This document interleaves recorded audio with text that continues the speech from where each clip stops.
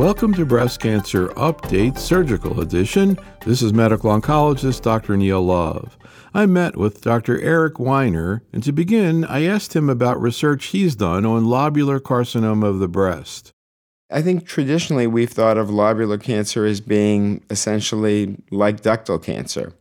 We know, however, that lobular cancer is almost always, not 100% of the time, because nothing is 100%, but almost always estrogen receptor positive, very frequently progesterone receptor positive.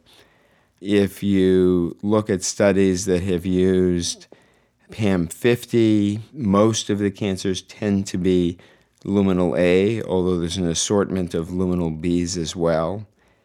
Overall, the proliferative rate tends to be, on average, lower than in ductal cancers.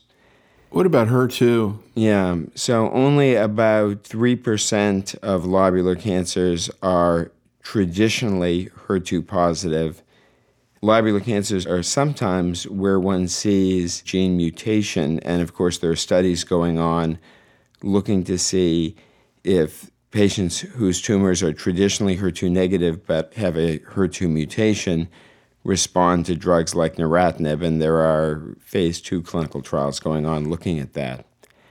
I think the other thing that we've appreciated for quite some time is that chemotherapy, probably largely because most of these cancers are luminal A and are relatively slow growing, tends to be somewhat less effective, at least in terms of preoperative or neoadjuvant chemotherapy. And I'm often reminded of a paper that came out of MD Anderson a number of years ago, where they looked at a series of women with lobular cancers who received preoperative chemotherapy at MD Anderson, and virtually none of the women who had tumors that were not considered appropriate for conservative surgery before chemotherapy were appropriate for conservative surgery after chemotherapy. They just didn't get the kind of tumor shrinkage you would like to see. What do we know about Oncotype or other genomic assays in patients with lobular?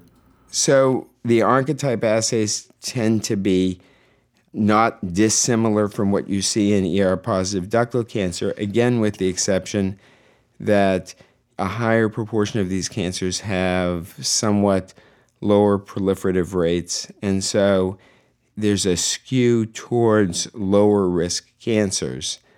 But it's by no means 100%, and there's no message out there from anyone that lobular cancer is a reason not to get Oncotype or some genomic assay like that.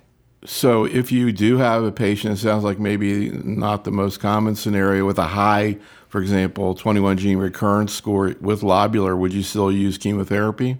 I would trust that. But the one situation where I think that we often find ourselves using chemotherapy, but where I'm not sure it makes a lot of sense, is the patient who has a large lobular cancer where we want to give preoperative therapy. Particularly, we want to give preoperative therapy to shrink the tumor.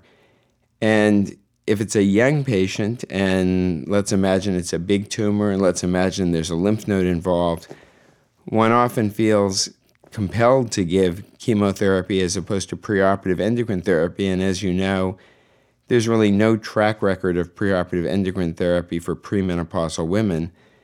But unfortunately, I don't think that it most of the time does a lot of good. And that's a situation where I think I might encourage a woman to just go ahead with surgery first rather than try preoperative chemotherapy in that setting. What about imaging and lobular cancer, particularly new modalities of imaging? There's kind of the traditional history that sometimes the tumor is bigger than it looks. Yeah, well, I think oftentimes with lobular cancers more than any other situation, and of course I would ultimately defer to my surgical colleagues on this, but my sense is that the tumor is often somewhat more diffuse than it looks. And, you also have this situation with lobular cancers where there, for years, seems to be nothing going on in the breast. Women who have been having mammograms for years, breast exams for years, and then, lo and behold, present with an 8-centimeter cancer. I think most of us don't believe that that's an 8-centimeter cancer that suddenly grew there or grew very rapidly, but that somehow something changed and allowed cancer that was there to finally form a discrete mass. Is there something about the biology of this that makes it not amenable to traditional mammographic imaging? Do we understand sort of why? Yeah, well, there is loss of E. cadherin, so the cells tend not to stick to one another, which accounts for the classic pattern of single cells being seen on pathology. And I've always assumed, maybe naively, maybe accurately, that for whatever reason leads to the absence of a mass because there's just this diffuse spread through the breast, or even maybe not through the entire breast, but through an area that makes it more difficult to appreciate a clear mass. Another unusual thing about lobular cancer is the fact that sometimes you see recurrences in the GI tract. What's the incidence of that occurring? What kind of GI mets are seen? And is there an understanding about why? Well, the entire metastatic pattern of lobular cancer is a little different than ductal cancers. So these tumors tend, when they metastasize, to spread to serosal surfaces. So you see more in the way of pleural effusions. You see intra-abdominal involvement with ascites, and by all means, there can be patients with ductal cancer who have ascites and intra-abdominal involvement. But I always used to tell residents that they could look smart if, in fact, a patient with breast cancer presented with malignant ascites and they asked, is this a lobular cancer? Because I think certainly as often as not, and maybe more often than not, it is a lobular cancer, in spite of the fact that lobular cancers account for only about 10% of all breast cancer. The other places where you occasionally see lobular cancer, you can see it infiltrating the GU tract as well, so there can be involvement of the bladder and the ureters. And in my mind, a metastatic pattern that continues to surprise me, and I think surprise many clinicians, just the way in which it can spread. Oftentimes very unusual presentations of metastatic breast cancer turn out to be lobular cancer. In the metastatic setting, chemotherapy does seem to work.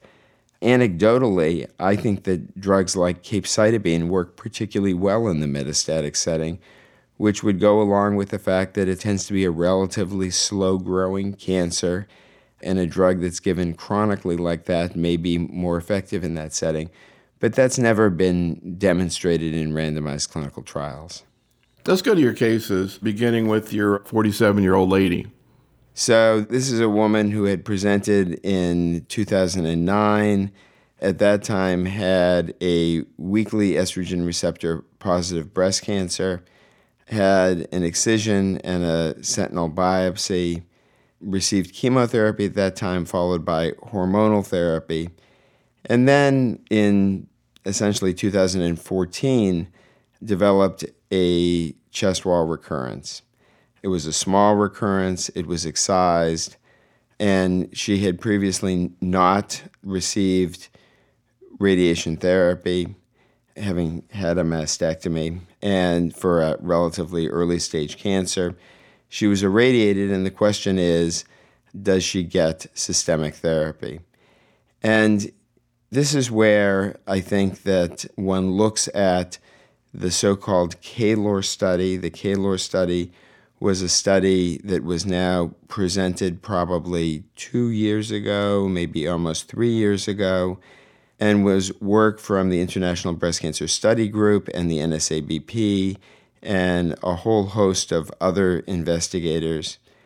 A study that was initially intended to be much larger than it was. In the end, it had about 250 patients, a mix of patients, all of whom had local regional recurrence, some of whom had in-breast recurrence, some of whom had chest wall recurrence or nodal recurrence.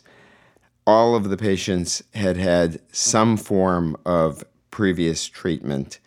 And the question was there value associated with the use of chemotherapy in this setting? And as you can imagine, it was a mix of patients with both ER-negative and ER-positive cancers.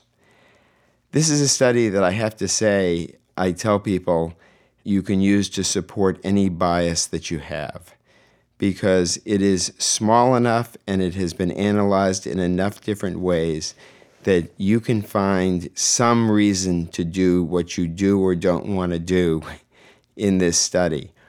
Overall, the benefit associated with chemotherapy was quite modest, but in patients who had ER-negative cancers, if you want to look at that specific subset, there was a substantial benefit. And so in this woman, and I should also mention that relatively few of the patients had very early recurrences. If I remember correctly, the median time to recurrence in that study was about 5 years. So this is a woman who's several years out from her chemotherapy, actually 5 years out from her chemotherapy, who has what is now an ER-negative recurrence. It was weakly ER-positive to begin with and seems to have lost that ER. So it's ER-negative and PR-negative and HER2-negative. And I personally think that this is somebody who certainly deserves consideration of another course of adjuvant chemotherapy.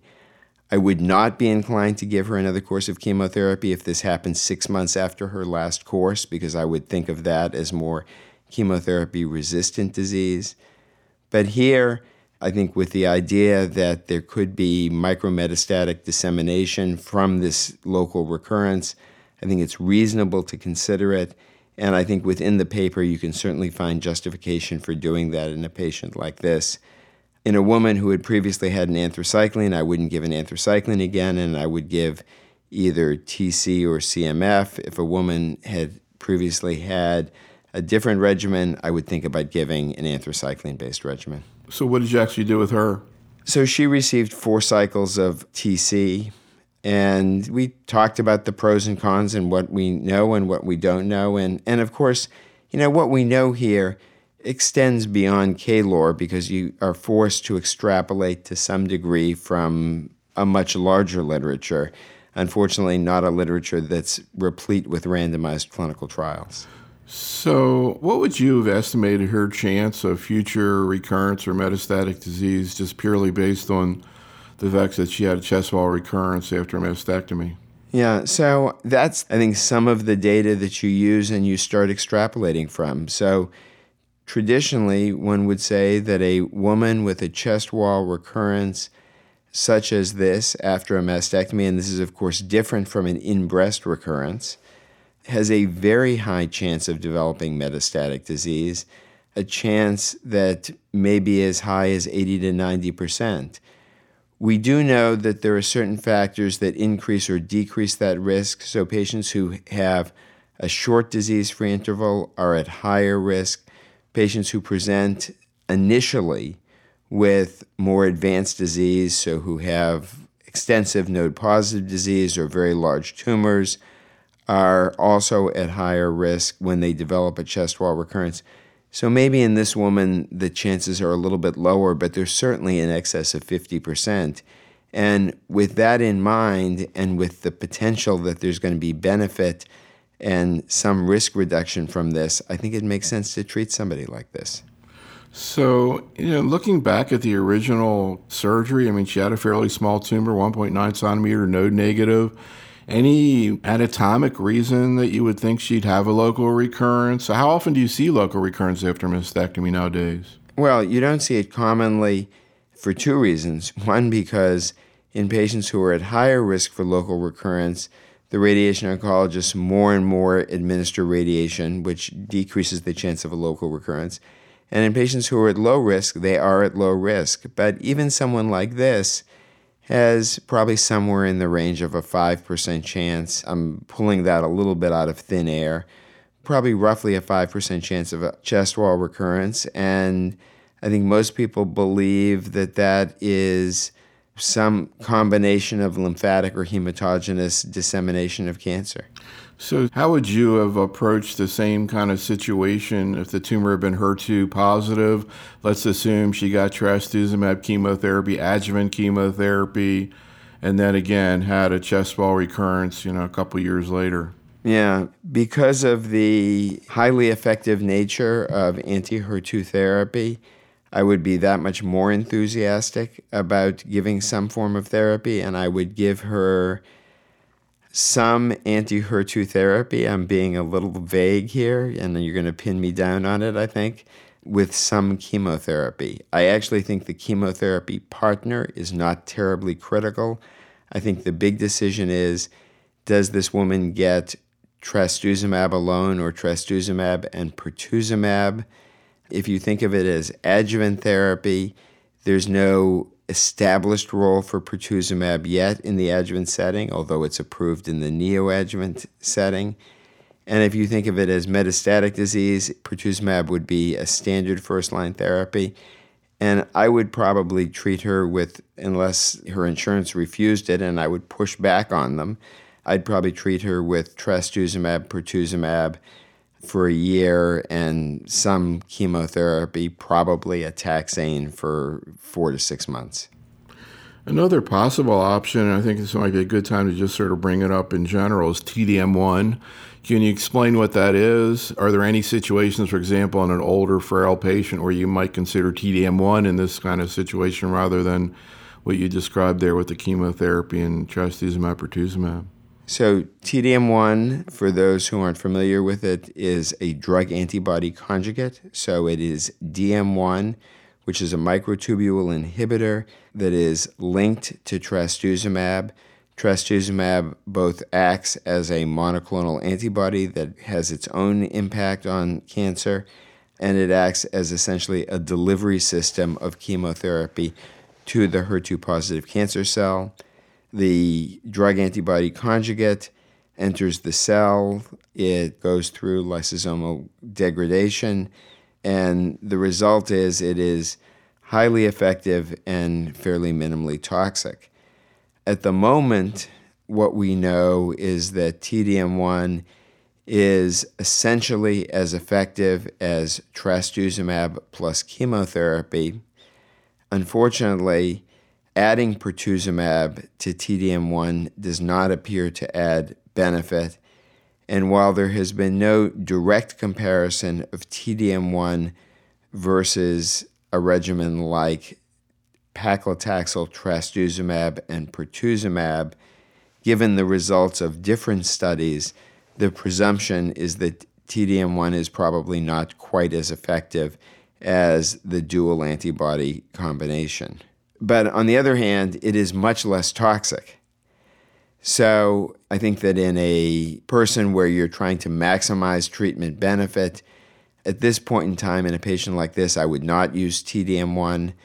But if the feeling were that this is someone who couldn't easily tolerate getting a taxane and trastuzumab and pertuzumab, and by the way, pertuzumab does clearly add side effects to trastuzumab. I mean, early on, people said, it's that much more effective and it's no more toxic than trastuzumab. It is. It adds fatigue, it adds significant diarrhea, and it's just not so easy. But in that elderly patient you describe who's got a chest wall recurrence, maybe that's a situation you would think about it. In the Alliance, we are actually looking at a single-arm study, or we're conducting a single-arm study using TDM1 in elderly patients who are considered too frail for standard chemotherapy. So patients who have stage 1 through 3 breast cancer and who are receiving TDM1 as a single agent to see how effective it is in that setting. Well, it's really great. I hadn't heard about that one. Is that up and running now? It's up and running. That's awesome. Well, you also have an adjuvant trial in all comers in lower risk patients comparing TDM1 to paclitaxel trastuzumab. How would you compare, for example, because I think it's important for the surgeons to realize, in terms of TDM1, particularly in terms of the alopecia, the lack of nausea, how would you compare, for example, those two regimens, paclitaxel with trastuzumab to TDM1 in terms of tolerability? I think that there's little question that TDM1 is dramatically easier to tolerate than paclitaxel trastuzumab. I think the single most obvious difference is that there isn't alopecia, which, as the surgeons know from hearing their patients' complaints, is one of the most distressing side effects that many women encounter. Of course, it's always interesting. You give drugs in the metastatic setting and you think that they're so well tolerated. You give them in the adjuvant setting where people aren't dealing with having had other regimens, they're not dealing with symptoms from their disease, and the drug turns out to be a little more toxic than you expected. And in the adjuvant setting, giving T-DM1 as a single agent is clearly more toxic than just giving trastuzumab. But it's much easier than paclitaxel and trastuzumab.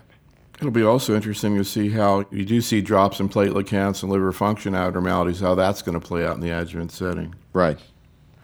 So one final variation of your case, and you know this had to be coming, which is the same situation, chest wall recurrence, except it's ER positive, HER2 negative. And again, I'll reference that think tank we did where Dr. Norman Walmark created a lot of havoc by saying he routinely does oncotypes on local recurrences. Anyhow, how do you think through those patients, and what do you think about that suggestion? Yeah. So, number one, I probably wouldn't do an oncotype on a local recurrence except under some extraordinary circumstance. Number two, and I think that I was a little bit vague in terms of this case, but if she were still taking tamoxifen, we have no idea how to interpret oncotypes in somebody on tamoxifen. And finally, if in fact she had what I thought to be hormonally sensitive disease, so it's ER and PR positive, and we're not talking about 10% on each, then in that situation, I wouldn't be in a rush to give her chemotherapy. Of course, that would also depend a little bit on whether this had happened on hormonal therapy or not, too. But I think that the KALOR study provides the kind of evidence you would expect that this is a less effective approach, that is giving chemotherapy in women who have ER-positive recurrences. And so in the patient who particularly is off endocrine therapy, has an ER and PR-positive local recurrence, most of the time I'm going to give hormonal therapy and I'm not going to consider chemotherapy for a long time. So as long as we're talking about adjuvant chemotherapy also, I want to just plug in there because I thought it was pretty cool and wanted to make the surgeons aware of it and see what you thought about it. We've been seeing some data over the last, seems like for a while, but we saw some really interesting data in June at the ASCO meeting on the use of scalp cooling to try to prevent alopecia in the adjuvant setting. Can you talk a little bit about sort of the background to what was presented there and what you thought about it? So this has been percolating around for the last few years, as you alluded to. Most of us have largely ignored it.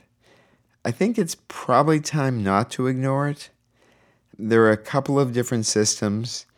They're a nuisance. When we have patients who do this, they essentially come in with a cooler filled with these devices, and they're by no means comfortable because, it's essentially like putting your head in a big ice bucket, and you get oftentimes a pretty significant headache from it. It doesn't feel good. But with many chemotherapy regimens, it seems to work pretty well. And so I think that many of us are going to have to figure out ways of making it easier for patients to use these if they want to as part of their chemotherapy process. Yeah, I think the thing that caught a lot of people's attention was the photographs that were shown. And I mean, these people either had bald heads or they had hair on their heads. Yeah. Now, with one of the first systems, they would tell people not to wash their hair and barely to comb their hair. And so they'd be going around the whole first 6 months looking not so great. But I'm not sure that there are quite the same prohibitions on hair washing any longer. And I think that as with most of these things, they improve over time. So it's interesting that you brought it up because I've been thinking about this and thinking about the fact that as a program, we needed to address this. What do patients say? Is it like painful? I mean, that cold sensation? Yes. But it's just for what, like a couple hours or how long? It's for a couple hours. Yeah. I've got one, I don't know if you heard about it. We had a doc in practice who had a patient who was a concert flautist or flutist. very, very worried about peripheral neuropathy, which is obviously a common problem with chemotherapy, particularly the taxanes. And for better or worse, she tried cooling her fingers. Oh my gosh. She would hold onto these bags of frozen peas and ice and stuff. I mean, I know it seems kind of weird, but any logic to that? Well, I think if you decrease blood flow to your hands, and we're talking about a peripheral neuropathy, that there is some logic. The only thing that there might not be logic to is doing it for a limited period of time around the infusion, because, of course, the half-life of these drugs is by no means short oftentimes. So I actually cannot recall the half-life of paclitaxel, but it's many hours. So you would have to be ready to invest in a lot of packages of frozen peas. Well, we'll see. Let's go on to your next case, the 38-year-old lady. So this is a young woman who presents with triple-negative breast cancer, large T2 lesion, palpable axillary node, and presents for consideration of further therapy, whether that's neoadjuvant therapy or surgery. So I guess the way I would think about this is that absent a BRCA1 or 2 mutation, and in a 38-year-old with a triple-negative breast cancer, we would routinely do genetic testing. And let's imagine for the moment that we already know the answer and she does not have a BRCA mutation. So assuming that, in my mind, there's absolutely no reason not to consider this woman a very reasonable potential candidate for conservative surgery and radiation. Given the fact that she's got a large tumor and she's got a large node, and for those purists among you, if you want to say that she's had that node FNA'd to prove that it's cancer, that's fine. We had little doubt that it was cancer. Most of the time we actually do FNA these. But this is somebody who's going to get radiation no matter what happens, whether she has a lumpectomy or whether she has a mastectomy, whether she has a great response to initial therapy or whether she doesn't, because decisions about radiation in patients who receive neoadjuvant therapy tend to be based on a combination of the post-treatment staging and the pre-treatment staging. And in this young woman who presents with a large T2 tumor and a big positive node, our radiation oncologists are going to be ready to irradiate. So here, in my mind, avoiding reconstruction makes a great deal of sense. And so what I would like to see happen is for her to be able to get neoadjuvant therapy, have a nice response in the breast, be able to undergo something less than a mastectomy. And of course, we know that in the triple-negative setting, the response rate to neoadjuvant therapy is actually quite high. The clinical response rate is in excess of 80%. The pathologic complete response rate, depending on the regimen and the study you look at, ranges anywhere from about 35% to as high as potentially 50 or 60%. And finally, let me just say, I see absolutely no reason not to give her neoadjuvant therapy. We don't know if, in fact, she says that she wants to have a mastectomy no matter what, then I suppose that it would be fine to just go ahead and do her surgery up front, although you may be able to decrease the extent of the axillary surgery by giving neoadjuvant therapy, and I just see no disadvantage in terms of approaching this medically first. Just very briefly, I'm curious about your general approach in terms of neoadjuvant therapy in patients with HER2-positive disease and in patients with ER-positive, HER2-negative disease. Yeah, so let's do the last first. In patients with ER-positive, HER2-negative disease, we first make a decision about hormonal therapy versus chemotherapy. And in the vast, vast, vast majority of premenopausal women, we do not give preoperative endocrine therapy. I won't say that we've never done it, but it would be the very rare premenopausal woman who would get preoperative endocrine therapy because essentially we're in a data-free zone. In postmenopausal women who have ER and PR positive or ER and or PR positive disease, we often give preoperative endocrine therapy, although, of course, much less so in somebody who has high-grade disease, in somebody who has ER positive and PR negative disease where you think that there's a smaller likelihood of seeing a response. And if we're going to give chemotherapy, we typically give standard adjuvant chemotherapy, which in our hands is typically AC followed by paclitaxel. I think the one situation where you don't want to give chemotherapy is if you're not sure that someone's going to be needing chemotherapy at all. So in the patient who doesn't have a large burden of disease, where you think that you're going to get an oncotype and that person, in spite of having a 2 or 3 centimeter cancer, may be someone who you're not going to give chemotherapy to, then that's a situation where we would all favor doing surgery first. If you knew that the oncotype score was high, would you think more about chemotherapy? I would. Do you actually get a 21 gene recurrence score in the neoadjuvant setting yourself? I typically don't. But it's one of these situations where I would not remotely criticize someone for doing it. We think about doing it. I could talk to you in 6 months and tell you that we've decided to routinely do it on all ER-positive patients where we're contemplating neoadjuvant therapy. For patients with ER and PR-positive disease, I think the situation is complicated for a number of reasons, including the fact that some of those patients are patients where you don't want to give chemotherapy, and increasingly we're giving less and less chemotherapy in the setting of ER-positive disease.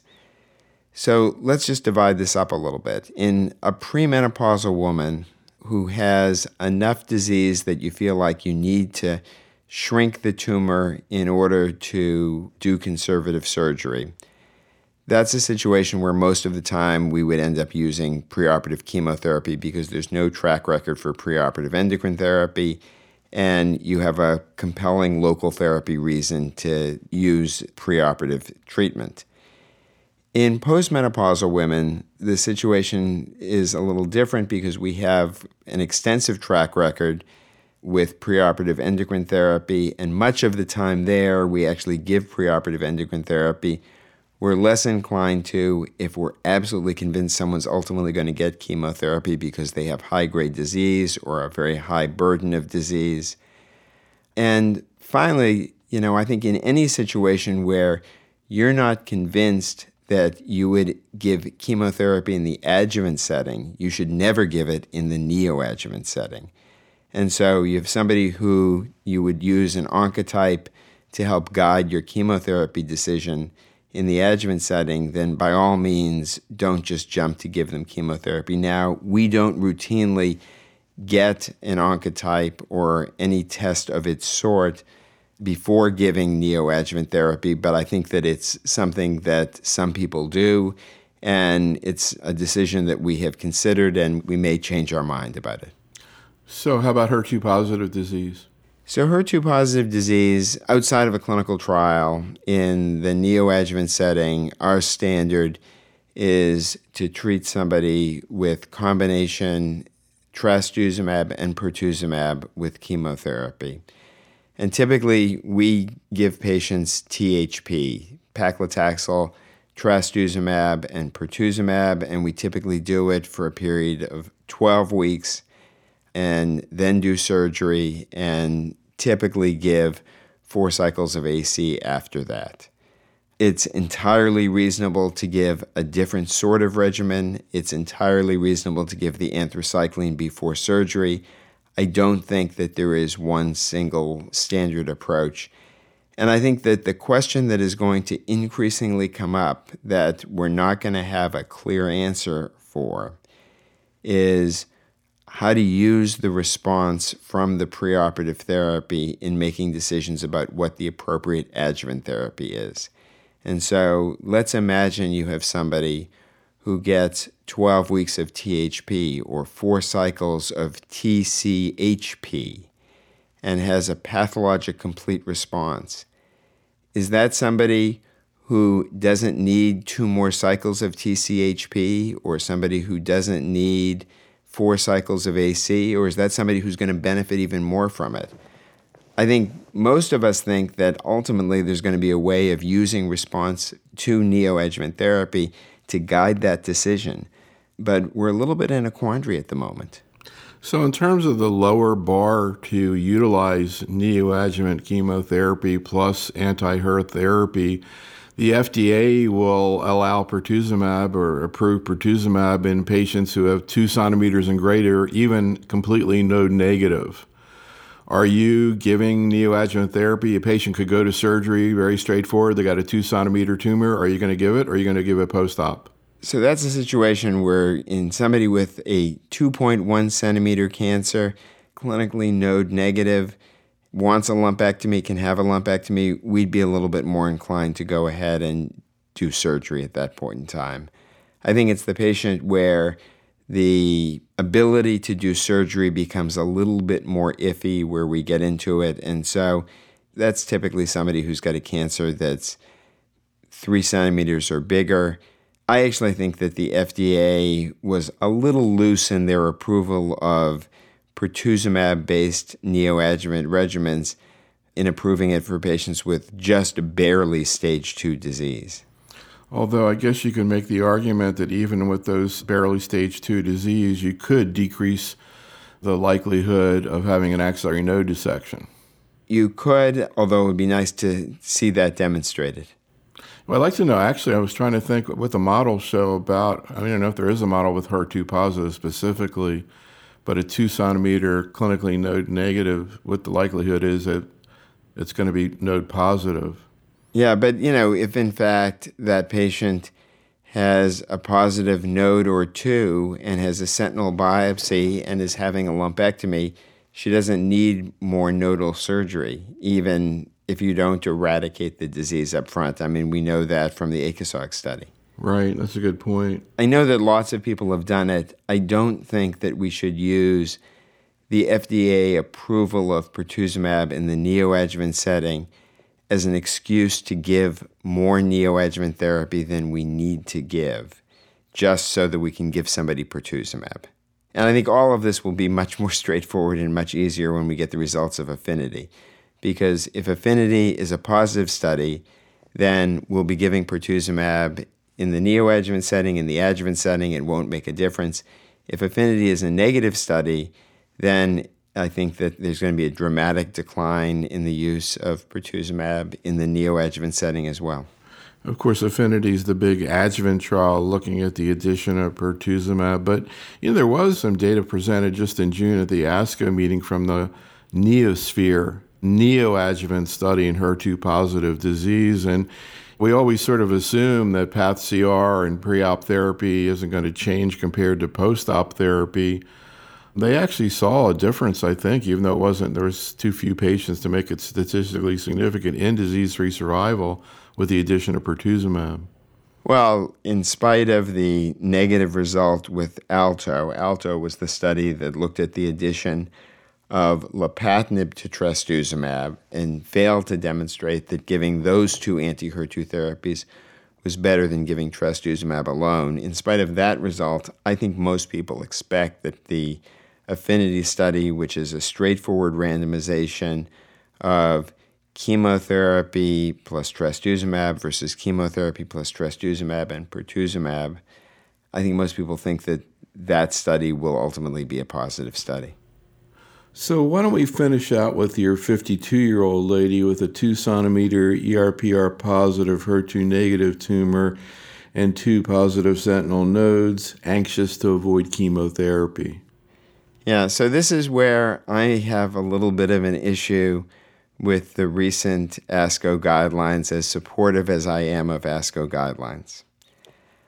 I have no difficulty getting an oncotype in a woman like this.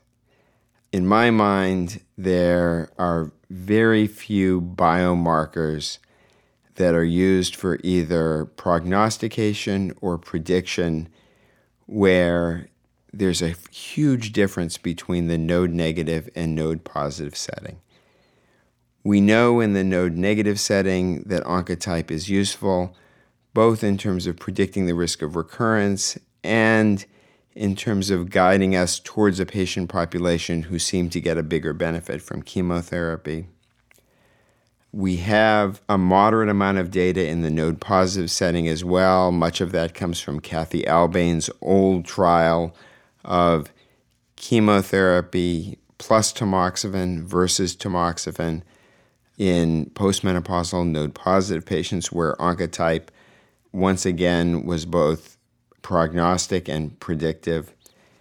And so in this patient, while I have no fundamental objection to just giving her chemotherapy if that's what she wants, and if a doctor feels that he or she wants to give chemotherapy to all node positive patients, so be it. But if in fact she turned out to have a low or low intermediate Oncotype, I would also be entirely comfortable treating her with endocrine therapy. This lady, when you say she was anxious to avoid chemotherapy, would she have taken chemotherapy? For example, did you just say with her, okay, if this number comes back, are you going to do this, X, Y, Z? Did you plan it out ahead of time? So I always plan it out ahead of time, in the sense that I don't think you should get a test unless you know what you're going to do with the result. And the way I typically approach this with patients is, in somebody who's at particularly low risk because of a low burden of disease, but we're still getting an Oncotype, so a woman with a 1.2 centimeter node negative cancer. That's the situation where I'm going to tell her that the only way that we're going to do chemotherapy is if she has a high score or something very close to a high score, since I don't think we know what to do with the whole intermediate range. In someone like this, I typically say, if the score is low, I'd be very comfortable not doing chemotherapy. If the score is high, we clearly will do chemotherapy. And if it turns out in the intermediate range, and for me, the intermediate range is somewhere between 20 and 26 or something like that, if it's in that range, then we're going to have to think about it a little bit more. And that also allows the patient some time to contemplate these things before the test comes back. But I think it's a mistake to get the test unless you have a sense of what you're going to do. And for that matter, if she said to me, I'm not taking chemotherapy under any circumstance, then there's no reason to get the test. You're only getting it if you're ambivalent, either you or the patient, about what to do. And, finally, I'll say, she was interested in avoiding chemotherapy, but the truth is 95% of my patients are interested in avoiding chemotherapy. So I very frequently get Oncotypes in patients who have up to 3 positive lymph nodes. I typically don't in patients who have more nodal involvement than that, because the risk of recurrence is high enough that it just makes me nervous. I think that'll change over time. It's where it is at the moment. But in somebody who has node-positive disease where it's weakly ER positive, PR negative, high grade, I wouldn't bother to get an Oncotype. So I was trying to predict what happened. I get so many cases presented to me like this, I start to think, of course, there's a selection in how people present, but, a really common ending to these kind of cases is to find out that the patient had an intermediate score and then decided not to get chemo. Yeah. So that's my guess. What happened? So she had a score of 20 and decided not to get chemotherapy. I think of 20 is sort of on the low end of intermediate. So yeah, that's pretty low. That was pretty comfortable. But it's interesting, that people sometimes, reading between the lines about, quote, avoiding chemo, as you said, is pretty variable. But a lot of times it'll take a high score, I think, to convince a woman like that to be treated. I actually think that there's been a shift over time. And when you and I were practicing 20 years ago, I think there was a sense that women, partly out of fear, partly given the way we used to present the decisions, would take chemotherapy for a tiny benefit. When I talk to people now, I get a pretty consistent response, which is that if the benefit is less than an absolute benefit of 2 to 3%, people aren't interested in pursuing it. If the benefit is 5%, almost everybody's interested in pursuing it. And there's a lot of ambivalence in that sort of 2 to 3 to 5% range.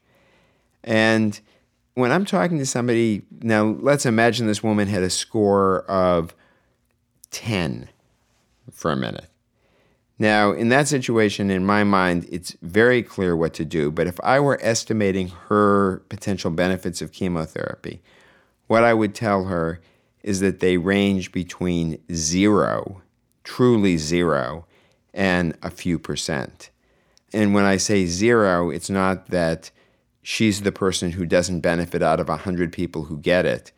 It's that of those 100 people who I'm giving chemotherapy to, nobody benefits. And you're going to figure maybe 1 or even 2 people are going to have a real bad problem like leukemia. No, exactly. And you can't ignore these things. The other thing to keep in mind is, of course, that chemotherapy only prevents recurrence in the first 5 years. So some of this risk of recurrence that you get with Oncotype is over the course of 10 years. And it's only the early recurrences you get rid of. Yeah, that's interesting. There are a complicated set of decisions that you have to make with people. But I find that most people are really able to engage in a discussion about this. And while some will say, just tell me what to do, most want to play some part of it.